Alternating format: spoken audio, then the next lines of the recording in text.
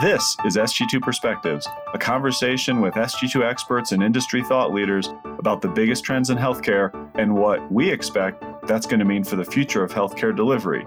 We're always looking for new ideas and topics from our listeners, so please reach out, share your ideas. You can email us at sg2perspectives@sg2.com or connect with us on LinkedIn or Twitter, and you can find links to all that in the show notes. Now, on to this week's episode. It's really about an ambulatory strategy, not an ASC strategy. The ambulatory strategy is much broader than just shifting of procedures. It does include the home. It does include virtual consults, remote patient monitoring, all of that coordination that you put in place for transitioning patients across the care continuum is really part of that broader ambulatory strategy.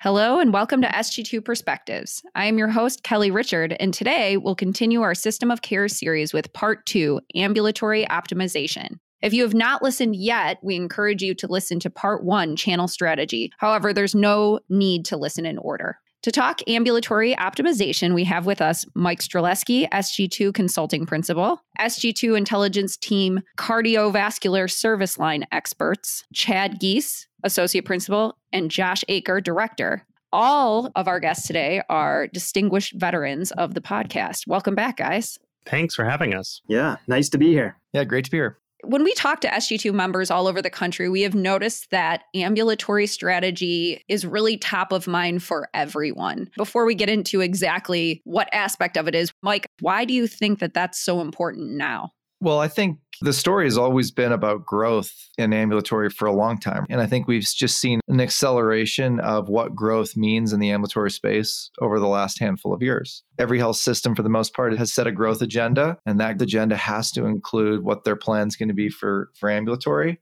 You complicate that with the fact that we've seen all these disruptors and new entrants come in and private equity and investment dollars flowing in to disrupt this space. So it's complicating what the playing field looks like, and everyone's trying to figure out what space they're going to own.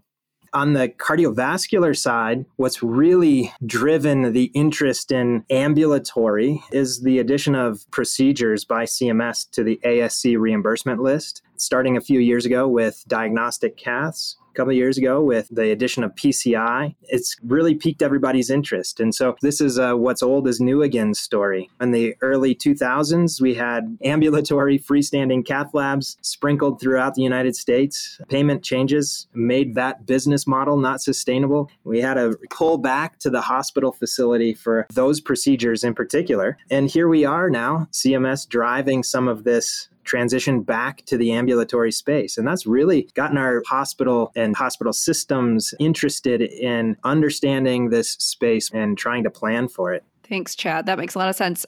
Josh, any thoughts? One of the largest stories about that ambulatory shift has been orthopedics. And that really is driving a lot of popular press or a lot of the notions that this is a large tidal wave that is moving through. And some of that variation is at the service line level. So now we're really talking with our clients, trying to understand what are the exact procedures that are going to shift? What does that look like? What is the timing? The larger ambulatory shift masks that there's a lot of variability and a lot of differences in how organizations are going to go at this strategy.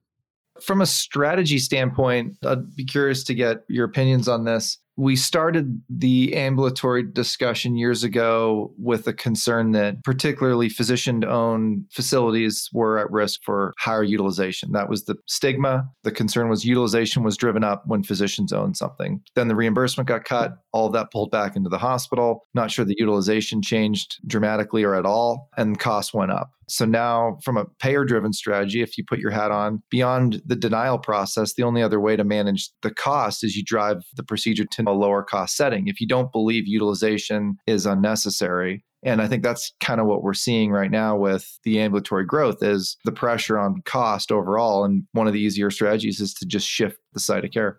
Yeah, Mike, you bring up a great point around appropriateness and utilization. On the CV side, we've made a lot of progress on ensuring procedures are appropriate. About the same time things came back into the hospital setting, appropriate use criteria by the American Heart Association in collaboration with multiple other clinical societies put some of those together for some of these high utilization procedures like diagnostic cath, PCI, pacemakers, and ICDs. And as such, we've seen a decline in those procedure volumes over the years. It's certainly something that's top of mind, and being done in that hospital setting has also given us the ability to track the outcomes associated with those procedures in a much more streamlined way. There's an infrastructure, there's a data and analytics platform and registries that the hospitals are participating in, and that doesn't necessarily exist in that ASC or freestanding cath lab environment. Well, Chad, it's interesting that you've brought up efficiency as being something that is happening in the hospital setting, because we always think of the opposite, right? But that's a great point in sort of taking a step back when we're thinking about how health systems are using their assets and services to achieve better efficiency and effectiveness. And Mike, in your conversations that you're having with health systems, what aspects of the system of care are they most interested in optimizing? We did touch a little bit on the ASC shift from inpatient to outpatient. What are the targets based on these cost issues, the utilization issues? The areas that are trying to be optimized, I don't know that we can remove that from the list because that's such a huge concern for everyone. And even though I realize this is maybe an ambulatory discussion, I still want to start at the hospital because that's frankly where these discussions start with everyone. What's our current capacity? What's the physical plant look like? What are our capital reinvestment needs? And what's the market demand looking like? And how are we going to adjust to that over time? And where does our hospital as a facility sort of fit into the long-term needs to serve our community? When you start there, that helps to have a discussion around how do we optimize what we have today? And is there a better option to expand capacity outside of the hospital and expand the sites of care across that continuum that we have access to? And that's where the ASC discussion typically comes in, when it's a heck of a lot cheaper to expand OR capacity via an ASC than it would be to add on ORs to a hospital. Yeah, Chad, I think there's some great nuance to this. If you want to talk a little bit more about how this plays out in the CV service line, that would be great. Sure. I use ambulatory space purposefully because the outpatient shift we've seen happen over the last 10 years or so, but it's primarily been an outpatient status change. The procedures have remained in the hospital facility. And this ambulatory strategy is now focused on how do we take some of that procedure volume from the cath lab, the EP lab, and the vascular interventional lab and move them out to around optimization of site of care, lower cost settings. There's real value in enabling that shift to happen. And when we talk to physicians about this shift, they say, certainly I'd be willing to do a procedure in the ASC, an interventional cardiology procedure, if I knew it was safe to do so. The willingness is there, but we have a very data-driven physician specialty that really wants to ensure that the quality and outcomes will also be there. We feel that this is going to be kind of a slow transition, honestly. And it's in part because the infrastructure is not there. It's in part because we have a very high acuity patient population. About 65% of patients' cardiovascular volumes are above the age of 65. We have an older population that's higher acuity, that has more comorbidities. And so there are some real clinical decisions to be made around which patients are suitable for that ambulatory shift. Yeah, Chad, and I'll actually draw a connection between what you were saying and what Mike was saying, starting with the hospital. One of the key elements is that we actually don't have a lot of data because those ASCs are not necessarily always owned by the hospital. There really isn't the infrastructure to collect all that data, to track those patients and those long-term outcomes. Organizations, when they do think about shifting to ASCs, are kind of having to guess what the outcomes financially are going to be. You referenced MedPAC, and I think, they're one of the organizations that is really trying to push for this ASC data collection, particularly because Medicare is starting to really think about that site of care shift and how can we lower the cost. In MedPAC's most recent report to Congress in March of 2020, they do a whole section on ASCs. And of about 5,200 ASCs that see Medicare patients, 88 of them are for cardiovascular services. So that's about 1.7%. We have some information. We know what this looks like in states that, for example, don't have certificate of need, but that really hasn't proliferated nationally because some of that knowledge and data is lacking. So it's hard for an organization to de novo build, taking up to 2 years to build a new facility, really understanding the financials of what would shift out and what would replace it, and how that's going to change, for example, their physician alignment strategies. That's really great because when we talk about the shift to the ASC, oftentimes it's thought of, they're all shifted out. We need to move really quickly. And what this is really helpful in understanding is the clinical nuance, the infrastructure nuance, just understanding if we are going to shift things out. It's not as easy as changing a regulation or a policy. It may require a lot more data inputs to really truly understand the situation, particularly if you add in market-specific factors. When we talk about policy changes, we just had an announcement come out from CMS, I think it was yesterday, putting the brakes a little bit on the inpatient-only list phase out. Josh, do you want to provide a little bit of context around that? So this is proposed. We're not yet sure that it's going to happen for 2022, is that CMS is revisiting a lot of the decisions that were made in the previous administration. The two key areas that they're revisiting is the sunsetting of the inpatient-only list and the expansion and how particularly procedures are added to the ASC covered procedure list. In the previous administration, and so last year for 2021, which we're in right now, regulatory-wise, CMS tried to remove themselves from clinical decision-making. They would make recommendations, they would understand some of the nuance, provide some data, but ultimately it was down to a local level. With the new proposed rule, they're going to put the brakes on that, both to reevaluate procedures that were taken off the inpatient-only list or added to the ASC covered procedure list. You as an organization or as a public citizen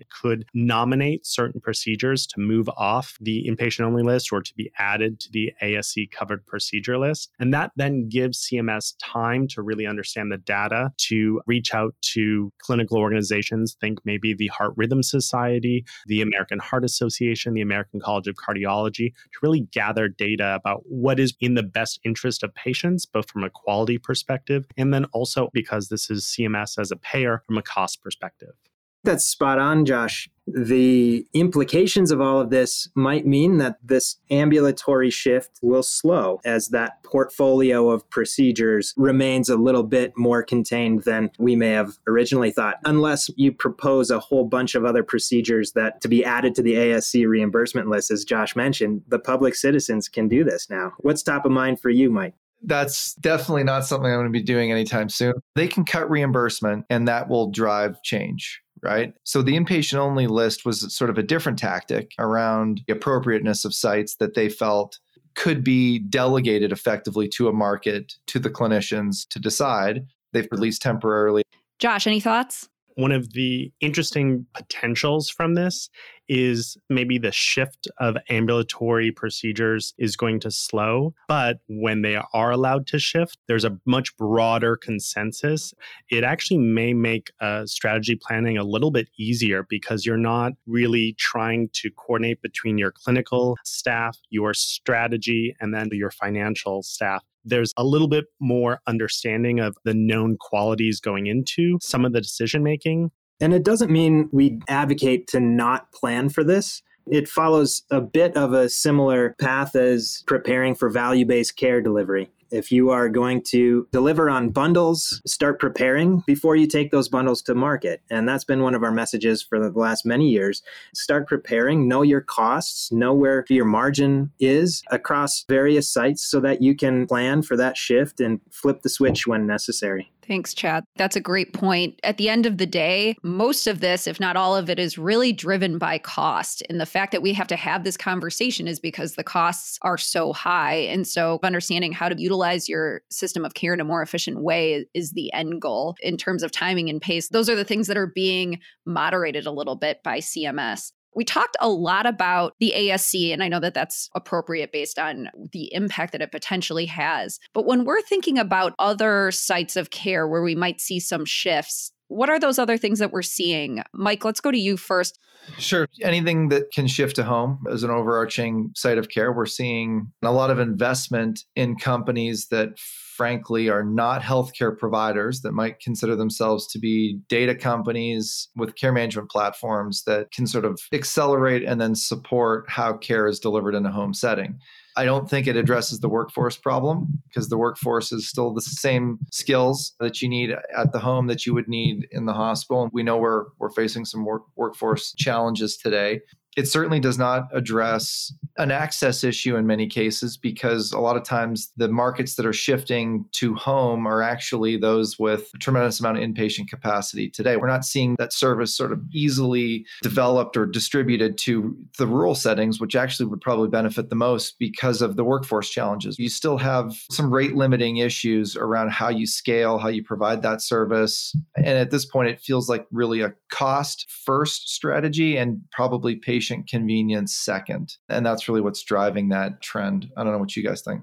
Yeah, Mike, I actually like how you've framed this. It's really about an ambulatory strategy, not an ASC strategy. Josh and I talk about this with our cardiovascular members every day. The ambulatory strategy is much broader than just shifting of procedures. It does include the home. It does include virtual consults, remote patient monitoring, all of that coordination that you put in place for transitioning patients across the care continuum is really part of that broader ambulatory strategy. Josh, what are we seeing on the CV side that is relevant here? Looking at our baseline data, about 2% of cardiovascular procedures and select diagnostics are in the ASC. But Chad, you kind of raised a more important point of broader ambulatory view of what's going on. If we were to zoom in, for example, on peripheral endovascular procedures, those have jumped, quote unquote, over the ASC and are being performed in the office-based lab.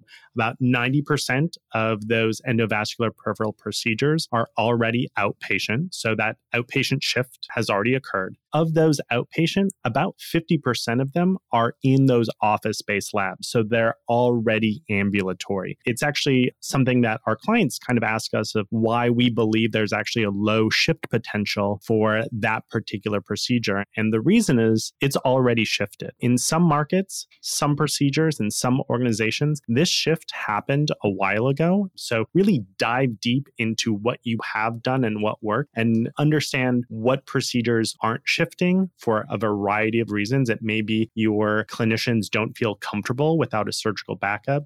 It may be that they're employed and there's maybe not as much of a financial gain for them to be truly off campus. Understand what you did and what is working, but also understand why things have yet to shift and take the time, as Chad mentioned, to really think more broadly about what an ambulatory strategy is going to look like. Just to kind of wrap us up here, if you're thinking about any shift to a lower cost site of care within your organization, Mike, when you have these conversations, how do you approach doing that analysis and helping organizations make those decisions? The first thing that you've got to realize when you're going down this path is you've got to grow the overall pie that you're trying to capture. If you just start with attributable lives, you've got to grow the number of attributable lives to your network and then manage site of care shifts within that larger pie so that you don't currently sacrifice some of the efficiencies of your higher acuity sites like your hospitals. The only way this works is growth, and the challenge is that you're competing with a lot of other organizations that are also trying to do the very same thing. If we just think of the basic ASC framework, if you're shifting volume out of your hospital, you're decreasing contribution margin at the hospital level, you're driving new contribution margin in the ASC setting. but when you add those two together, they don't add up to what you had before. So you've sacrificed contribution margin unless you've grown your overall surgical volume, and then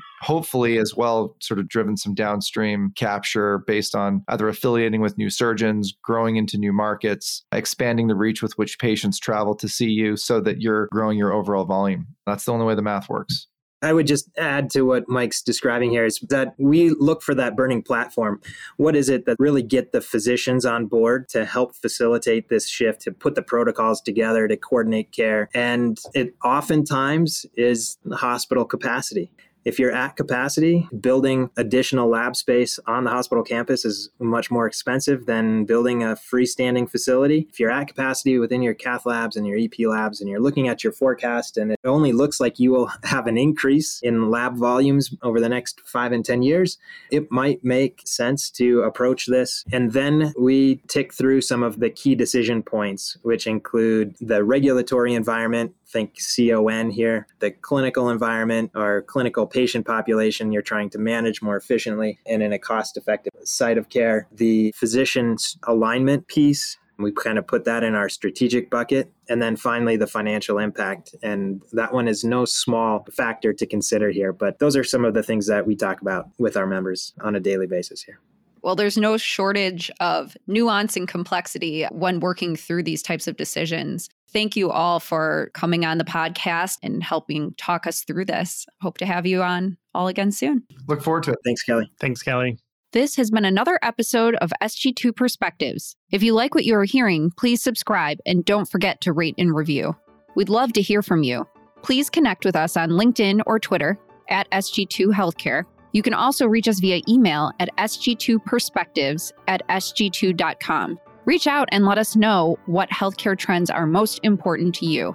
Please also listen and subscribe to our colleague, Dr. Tom Villanueva's Modern Practice podcast on Vizient's Medical Leadership channel. Tom discusses key healthcare trends through the clinical leadership lens. You can find it wherever you listen to podcasts. Thank you for listening.